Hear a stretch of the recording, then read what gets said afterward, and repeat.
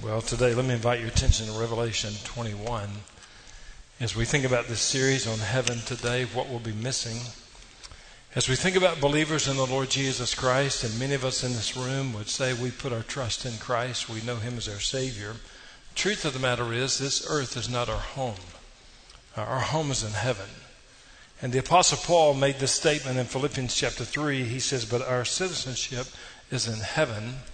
And then he says, and from it we await a Savior, the Lord Jesus Christ. Do you know that your citizenship is in heaven? And are you eagerly awaiting a Savior from there who is the Lord Jesus Christ? When I think about that verse, I think about, again, my grandmother. My grandmother's been with the Lord for many, many years, but I remember when she was in the hospital, significant influence in my life. Very simple lady. But I remember being in the hospital room with her and praying for her, and just standing over her bedside, and she just said, I just want to go home. And again, I knew she wasn't talking about our home out in the country. She was talking about her eternal home, being with the Lord Jesus Christ. And then she did go home to be with Him, and we still celebrate that to this day. Heaven, what do we know about heaven? We know that heaven is a real place. We see that in John's Gospel, chapter 14. We know that the Bible speaks about heaven over 500 times. And even in the book of Revelation alone, there's over 50 references to heaven. Now you have to know as Bible students and someone who studies the Word of God that it's not always going to say heaven. There are synonyms referencing heaven. For example, God's dwelling place or paradise, glory, at home with the Lord. But you're going to see those words in reference to what it means to be in heaven. And then let me ask you this question. Who is going to be in heaven? It's a great question. As I think about the answer to that, well, God's there. And where the Lord is, that's where we want to be. The Lord Jesus Christ is going to be in heaven. As you and I think about angels, they're going to be in heaven. We see that in the Bible. We know many heroes of the faith, saints throughout the ages, they're going to be in heaven. And then this morning, you and I in this room, we have believing loved ones who breathe their last physical breath, but their first breath in heaven. That one day we're going to see them again, and they're in heaven today as well. And then one day as believers in the Lord Jesus Christ, when we breathe our last physical breath, whenever that may be, we're going to be at home with the Lord as well. And we're going to be in heaven too. But when it comes to heaven, what is going to be missing? Yesterday I sat out on our porch for a while just practicing solitude and praying and reading the Word. And you and I know this. We live in a very noisy world. And as I sat out on just our front porch, I could hear sirens, I could hear horns, even cell phones. I could hear conversations. But do you and I ever get tired of the noise of this world? And then when it comes to silence, are we comfortable with silence? Or does silence make us a little uncomfortable and a little bit nervous? What about silence in your life? Again, if you're going to understand heaven, you have to read the book of Revelation. And so when you look at the book of Revelation, you're going to get insights about what heaven is going to be like. Because in heaven right now, they are worshiping and adoring the Lord God Almighty. They're crying out to Him, holy, holy, holy is the Lord God Almighty, who was and who is to come. And then we get the opportunity to do that together this morning as well. But in Revelation chapter 8, verse 1, the Bible says, when the Lamb opened the seventh seal, there was silence in heaven for about half an hour. It was not because no one had anything to say. It was just because of awe and reverence of the greatness of God and the Lord Jesus Christ. I was reading yesterday in my devotion time, Acts chapter 9, the conversion of Saul, who later became known as the Apostle Paul. And it says as he was on the road to Damascus, the Lord Jesus saved him and changed his life. And then it says there in Acts chapter 9, verse 7, those who were traveling with him were speechless. Church, let me ask you in your own life, but also for us as a church, when's the last time we saw the movement of the Holy Spirit in our midst? And we just didn't have any words to speak. We were just silent, speechless. Because God was moving around us and in us and through us. When's the last time it's been that way for us as a church and for us as believers in Christ? Silence in heaven, seeing Paul come to Christ speechless. But what about today? Sometimes in life we just need to desire silence and solitude and quietness. There was a guy one day, he had just had all he could take of the noise of life, and he wanted a much simpler life, quieter life. And so he decided that he was going to explore some options of a monastery. And so he found one. He made application. They accepted him. He goes in and he meets with the head monk and going over the expectations and the rules and here's what's going to happen. And finally, as he's getting ready to adjust to this new life in this monastery, the head monk says, "You're only allowed to speak 2 words a year. Other than that, it's just silence." And he thought, this is my life. This is what I've been looking for. I'm tired of all the noise in life, and so I just want silence and solitude. So he checks in, and finally at the end of his first year, he meets with the head monk, and the head monk says, "As I told you when you checked in, you can speak 2 words. What are your 2 words? And he said, "Hard bed." And the monk said, "Well, sometimes the beds are hard. It's true." So he walks out of the office, and a year passes, and he comes back in. The monk said, "You have opportunity to speak 2 more words. What do you say this time?" And he said, "Cold room." And the monk said, "Well, sometimes it is a little cool here, but you spoke your 2 words." And so another year passes. He comes back in, and he's meeting with the head monk again. He says, what are your 2 words for this year?" And he said, "Bad food." And he said, "Well, sometimes the food's not the greatest. That's true." So he leaves. He comes back the 4th year, and he sits down with the head monk, and he says, "What are your 2 words for the year?" And he says, "I quit." And the head monk, without any thought, just lets out, "Praise the Lord." He said, "Because ever since you've been here, you've just been complaining.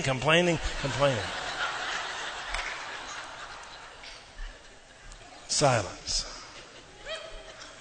Let me ask you this. What's going to be missing in heaven? I want to encourage you over the next 20-something minutes to lean into this, because heaven is going to be very different than what life is like for you and me right now. And I want to give you from God's Word some things that are going to be missing when it comes to heaven. Look at number 1. What's missing in heaven? Number 1 is sea. Just a sea. He says in Revelation 21:3, he says, "And the earth first heard to pass away, and the sea was no more." Why would the sea be removed? Why would it be gone? You have to realize in heaven what we see water, it's the river flowing from the throne of God. But when it comes to sea, the sea is going to be missing. As you know, you understand, geography and so forth. About 71% of the earth's surface is covered by water. Salt water even at that. But why in heaven is there no sea? Let me give you a few answers to that. What's going to be missing in heaven? Well, it's a sea, and here's why. Back in those days, as they would sail across seas, they didn't have navigational equipment like we have, and the sea caused them to be afraid. You realize in heaven there's nothing to be afraid of. There's no sea.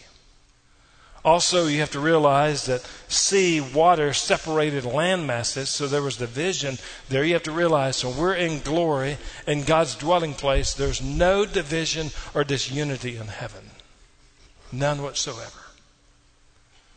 And then when you think about salt water, it does what? It purifies the earth of impurities. But you have to understand, in heaven you don't need a sea. Why? Because there's nothing impure in heaven.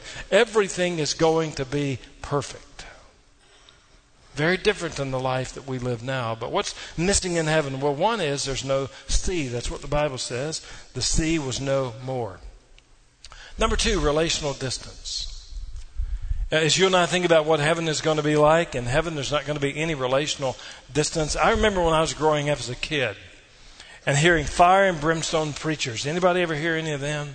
Fire and brimstone preachers. They would preach the Word of God hot. They would sweat. It would be amazing to hear them. And they would lose their voice at times because they were preaching so strong.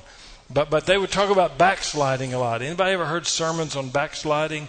That you've walked away from Christ and you've been unfaithful to Him and you've backslid in your relationship to Him. Well, in heaven there's no backsliding. In heaven there's no prodigals.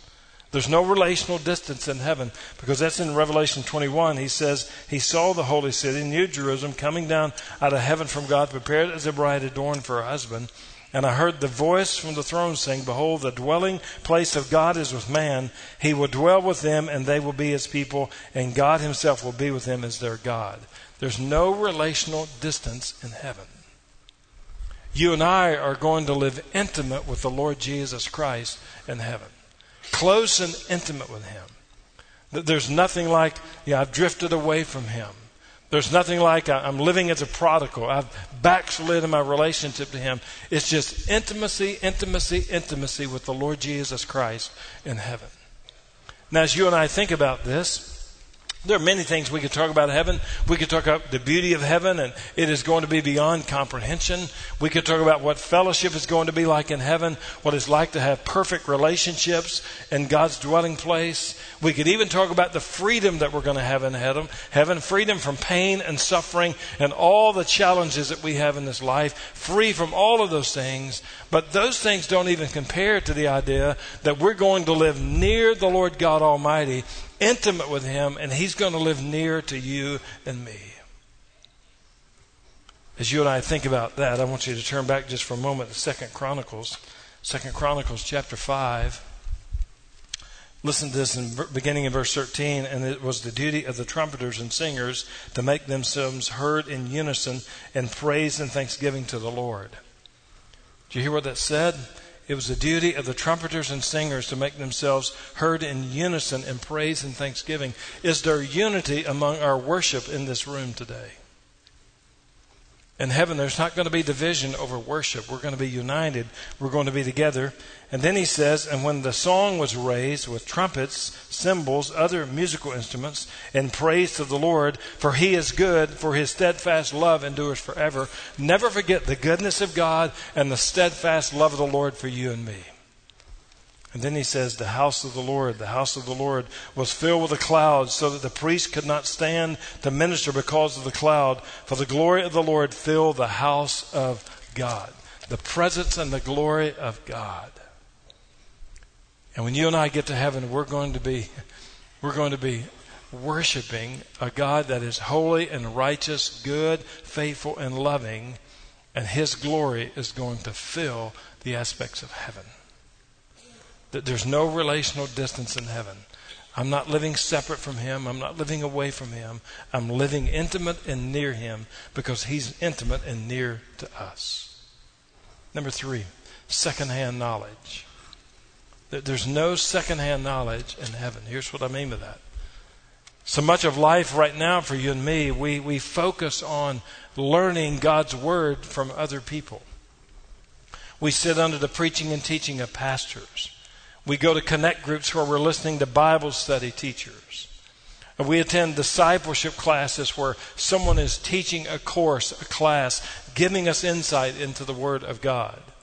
That there are many times we'll go to a conference or to a convention. We'll watch some online resource because we're growing in our understanding of God's Word. We'll read the Scripture. We'll read books. We'll read articles. We'll do all those things because that's a part of who we are right now in the disciple-making process. Yes, we worship God. We love people. We share Jesus. We make disciples. I have spent years upon years upon years of my life sitting under professors, reading books and articles, and writing papers. Why? Because I'm learning from other people, but also seeking to teach other people as well. But you have to understand, in heaven, we're not going to sit under professors. We will learn from the Lord Jesus Christ himself. There's no secondhand knowledge here. I'm going to learn from the one who died and gave his life on Calvary's cross, buried in a tomb, raised on the third day. We are going to learn from him. We're going to worship him and serve him, and he is going to teach us in our walk with him. No secondhand knowledge. Thank you for being here week in and week out, Wednesday nights. But again, in heaven, I'm probably not going to be doing the teaching. We're going to listen to him. It's going to be a glorious thing. Number 4, tears. The Kleenex company is going to be out of business. You're not going to need Kleenexes anymore. We have tissues on the front pews here when we do services or funerals, but In heaven, there are no tears. The Kleenex company is going to be gone. You have to realize in heaven, that's what he says in Revelation 21, he will wipe every tear away from their eyes. And you have to realize in heaven, you're not going to wipe a tear from your eye anymore. You're not going to wipe a tear that flows down your face anymore. You're not going to sit beside a loved one and wipe a tear out of his or her eye. You're not going to sit there and wipe a tear away from his or her face. In my years of pastoral ministry, I've sat with many, many families, and I've seen them at deathbeds and critical times in life, just wiping tears away from loved ones. And I know they're here today. Daniel and Mary, I did a funeral for them. Daniel's mother passed away, went home to heaven, did the funeral Friday afternoon. And as I was listening to the music and preaching the message on Friday, Mary was wiping tears away from Daniel's eyes. And he realized that that's not going to happen in heaven, because that still shows that we're not home yet. We're still on this side, because in heaven there are not going to be any more tears. Those are going to be gone. Can you imagine living life with no more tears? I mean, we cry a lot. We cry at weddings. We cry at funerals. We cry at sporting events. We cry at church services. But in heaven, there's no more tears. It's going to be gone. Number 5, death. Can you comprehend this? In heaven, there's not going to be any more death. Can you realize this when you think about heaven? There's no funeral homes. There are no funeral services. There are no caskets. There are no cemeteries. There are no loss of loved ones anymore, because he says in this passage there's no more death. You realize, again, there's not ever going to be a time where there's going to be a Thanksgiving or a Christmas where there's going to be an empty seat as believers in Christ. And you realize in heaven there's not ever going to be a time that there's going to be a phone call or a knock at your door stating that someone has tragically lost his or her life. Never going to do that in heaven, because there's no more death. The most difficult morning for me in ministry came on a Saturday morning, 6 a.m. in the morning. I had the responsibility with another soldier from Fort Knox, and we showed up on the doorstep of a mother and dad, 6 a.m. on a Saturday morning, and we were going to notify them that their son had been killed in battle overseas. You'll never have to do that in heaven, because there's no more death. He says that in Revelation 21. There's no more tears, and death shall be no more. Isn't that a great way to live? There's just no more death. There's no more tragedy or loss. Number 6, mourning or crying. He'll wipe every tear away from their eyes. Death shall be no more. Neither shall they mourning or crying.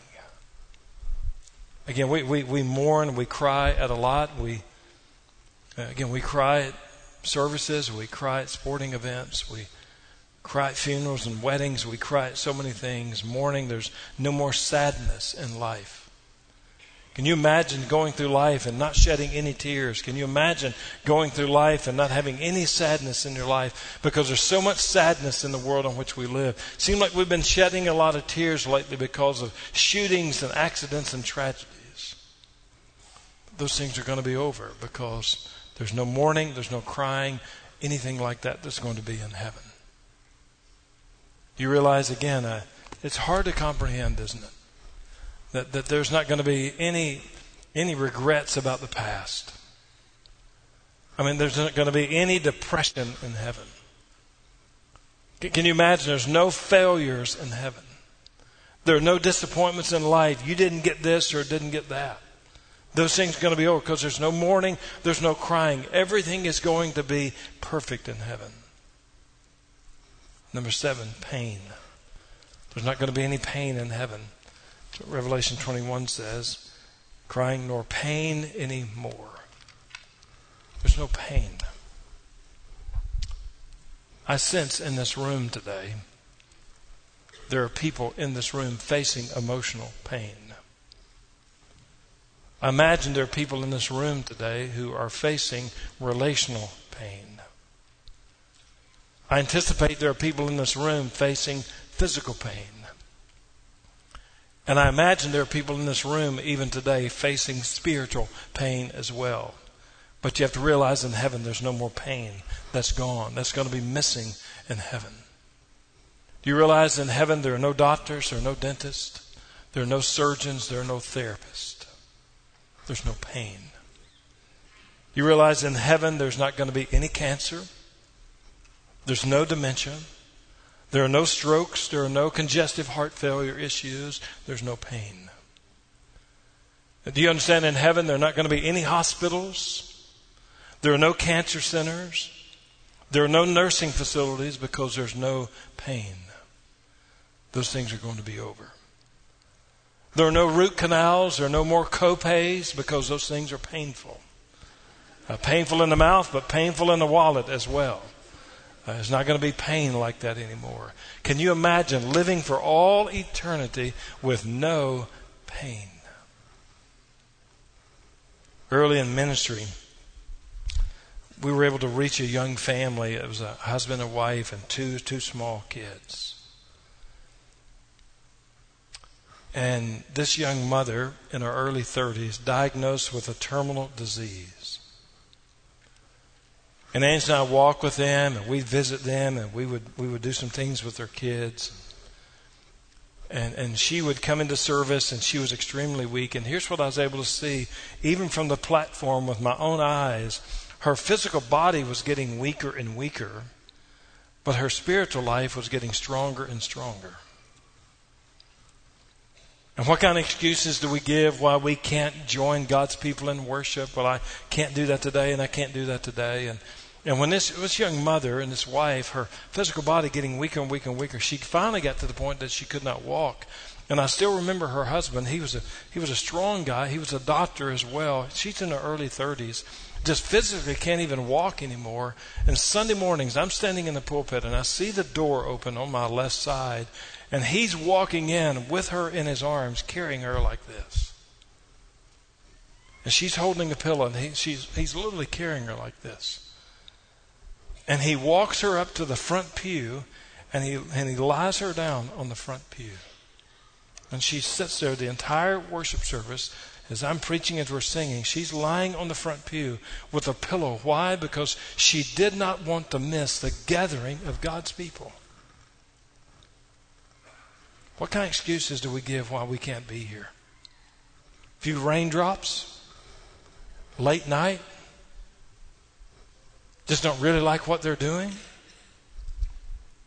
And here's a young mother, 30-something. Such a desire to be there. Had every excuse you could imagine. But he walks her in, literally carrying her like that, puts her on the front pew. She went home to be with the Lord as anticipated. And I still remember standing at Kim's funeral. And I told him that day, I said, what I'm going to say, she's already preached her funeral. I'm just sharing the words with you.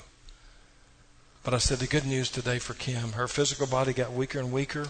Her spiritual life got stronger and stronger. But the good news is she has now experienced the ultimate healing in her life. Her pain is over. In heaven, there's no more pain. I wonder how many of you today are dealing with significant pain in your life. And I just want to encourage you as you're dealing with pain, doctors, other things, to draw near to the Lord and say, Lord, I realize I don't like pain, but this is temporary. It's not eternal.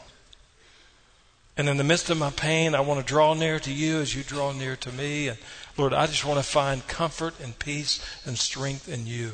You may be mourning, you may be crying, you may be shedding tears, but you draw near to him and say, will you comfort me and help me in the midst of your pain? Number 8, sin and Satan. Now I have to watch because I could get shouting at this point. When you think about what's missing in heaven, there's no sin and there's no Satan. There's no sin. There's no immorality in heaven. There's no gossip in heaven. There's no backbiting in heaven. There's no lying in heaven. There's none of those things are in heaven because sin is not going to be present. But also, there's no Satan in heaven either. As you read the Bible, the first chapter and the last chapter, what's missing in those? Well, it's Satan. he's missing in those, but he's going to be missing in heaven as well. He'll be cast into the lake of fire. Can you comprehend today, church, what it's going to be like to dwell forever and forever in a place where there's no temptation, there's no spiritual warfare? It's just going to be peace, worship, fellowship, service to our great Savior, the Lord Jesus Christ. Sin and Satan will be missing. What a day that's going to be. Number 9, temple and church buildings. When it comes to heaven, worship is going to be alive and well in heaven. We're going to be singing, Holy, Holy, Holy is the Lord God Almighty. The whole earth is full of His glory. We're going to be singing unto Him. But you have to realize in heaven, we're not going to need a temple. We're not going to need a church building. You know why? Because worship is going to be God-centered, not building-centered. Worship is going to be about Him. There are no temple church buildings, so this building is wonderful. We appreciate it, but it should never limit our worship and surrender to Jesus Christ. Because in heaven, it's going to be about Him. Number 10, certain people. What's going to be missing in heaven? Well, certain people. In our day and time, we use a word a lot called universalism. You say, what in the world does that mean? It's just living with the understanding that everyone goes to heaven. What does the Bible teach about that? Does the Bible teach universalism, that everyone goes to heaven? The Bible teaches that heaven is real, but does the Bible teach that hell is real? The answer is yes. The Bible teaches that heaven is real, but the Bible also teaches that hell is real. If we're not careful, we will live with a universalist mindset in life. Here's what I mean. 2 aspects of that. One is intellectual universalism. What that means is we think that everyone goes to heaven. And then there's a second component to that, and it's called functional universalism. What does that mean? It doesn't mean we simply think that everybody's going to heaven. We live like everyone's going to heaven. But you and I have to know that when it comes to missions, evangelism, gospel conversations, those are not less for us. Those are not optional for us. We need to be engaging people in evangelism, missions, and gospel conversations because everyone does not go to heaven. Some people die separated from Christ and spend eternity in torment. You say, well, that sounds awful judgmental. That sounds very narrow-minded. Well, here's what the Word of God says. He says in Revelation 21, verse 8, but as for the cowardly, the faithless, the detestable, as for murderers, the sexually immoral, sorcerers, idolaters, and all liars, their portion will be in the lake that burns with fire and sulfur, which is the second death. Now, I didn't make that up. That's what God said. Now, here's the great news about grace. If you say, well, I've committed one of those, does that mean I'm going to spend eternity separate? It's not talking about that at all. That's the grace of God. You could be a liar before. The grace of God saves you, and you're someone who speaks truth now. What he's talking about is someone who is an unrepentant individual, refuses to give his or her life to the Lord Jesus Christ. If you die rejecting the grace of God, the invitation of God in Christ, and you die outside of Christ, you spend eternity in a place called torment. Because heaven is real and hell is real. And so what's going to be missing in heaven? Certain people will be missing in heaven. Now, I want to ask you this question. As you think about what I'm getting ready to say, let me read this verse to you. Revelation 21, verse 27. But nothing unclean will ever enter it, talking about heaven, nor anyone who does what is detestable or false, but only those who are written in the Lamb's book of life. Let me ask you this morning, is your name written in the Lamb's book of life? And here's the good news. If your name's written in the Lamb's book of life, He doesn't have an eraser where He erases your name. Your name is there for all eternity. Now, I want to ask you this morning, do you know Jesus Christ as your Savior? Do you know that? You have to understand, I didn't ask you, had you been baptized? I didn't ask you, have you observed the Lord's Supper? I didn't ask you, have you affiliated with the local church? I asked you, do you know the Lord Jesus Christ as your Savior? Do you know Him? Because here's the truth. Whether it's the Pope or whether it's Mary or whether it's your pastor, whether it's a deacon, whether it's a connect group teacher, whether it's good works, whether it's giving money, being baptized, observing the Lord's Supper, none of those things or individuals can save you and get you to heaven. None of those. Well, how do you go to heaven? Well, Jesus said it, as we talked about last week. I am the way, the truth, and the life. No one comes to the Father except through me. Acts chapter 4, verse 12. For there's no other name under heaven given to men by which you must be saved. It is the name of the Lord Jesus Christ himself. How do you go to heaven? You turn from your sin. You put your trust in the Lord Jesus Christ. It's the power of the gospel of the Lord Jesus Christ, his sinless life, his sacrificial death, his burial in the tomb, and his glorious, celebrative resurrection from the dead. Jesus Christ is alive. That's how you go to heaven. So what's going to be missing in heaven? Certain people. Why? Because they never responded to the invitation of Christ to surrender their lives to him. One of the songs that we often sing a lot, John Newton wrote, you know it, Amazing Grace. And John Newton goes on into that and talks about that hymn, but he also talks about what he thought it was going to be like when he got to heaven. And he said, and I read this one time, he said, I think when I get to heaven, I'm going to be amazed by at least three things. And there are many more than that, but he said, I think I'm going to be amazed by at least three things. And somebody said, what are those three things?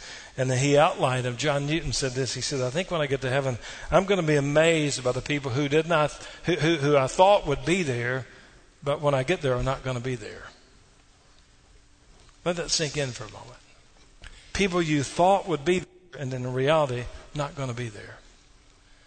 And he said, second thing I'm going to be amazed by, the people who I didn't think would be there, are going to be there. And then John Newton said, the third thing I'm going to be amazed by, he said, I'm going to be amazed that I'm in heaven. And why am I in heaven? Because of his amazing grace. His grace. Here's the good news. You can live your life with blessed assurance. Jesus is mine. And how do you do that? Well, you acknowledge that you sinned against him. You know that he loves you. And you understand the gospel, his death, burial, and resurrection. And you don't let the enemy win. You surrender your life to Jesus Christ and you trust him as your Savior. You can be forgiven and have the assurance that you're going to be in heaven today. And if you need to know Christ, our pastoral team is going to be here in a moment. Our prayer team is going to be here. We'd love for you to say yes to Jesus today and walk out one of these doors, saved, forgiven, redeemed, a child of God. Your name's written in the Lamb's Book of Life, and you're going to be in heaven forever and forever and forever. You can know that today. If you need to obey him in baptism, we'd love for you to do that. If you want to join the fellowship of this church, you know Christ, and you've been baptized in a biblical way, we'd love to receive you.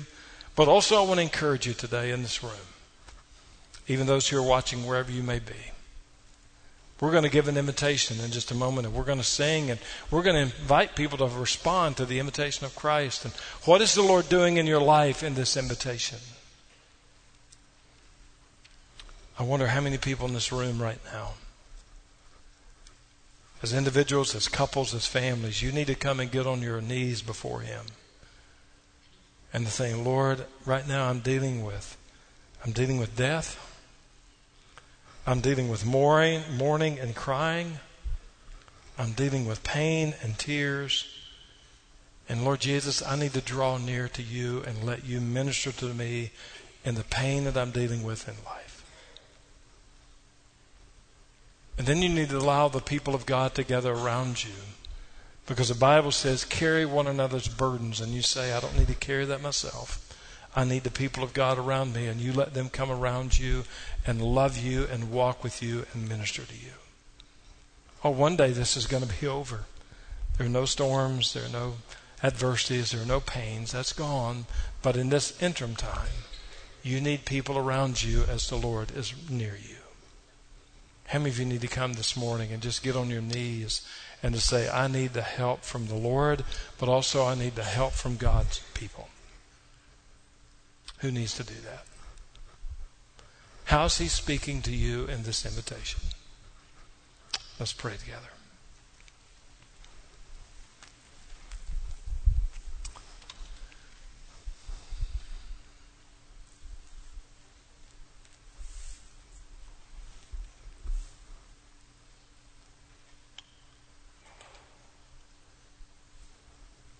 Lord Jesus, there's something about silence.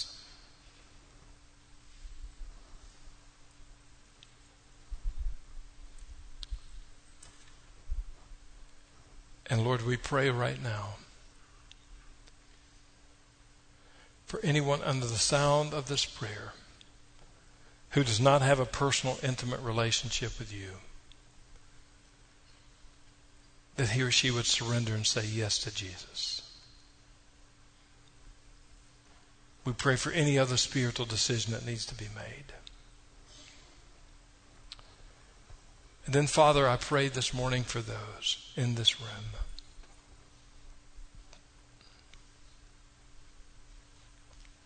facing pain, facing death, mourning, crying, sadness, grieving, that they would draw near to you and allow the people of God to come around them and to say, I need, Lord, your help, but I need their ministry. Lord Jesus, will you move in this invitation? And Father, I pray the enemy would have no victory in this invitation. I pray you would remove all pride from us. To say, if I respond, what is somebody going to think? It doesn't matter what someone thinks. Or let people draw near and obey you. God, if our staff, our prayer team can pray and just weep with people, Lord, we'd love to do that because we're not home yet. We're still on this side. So, Lord, move in this invitation and give us your blessed assurance, I pray.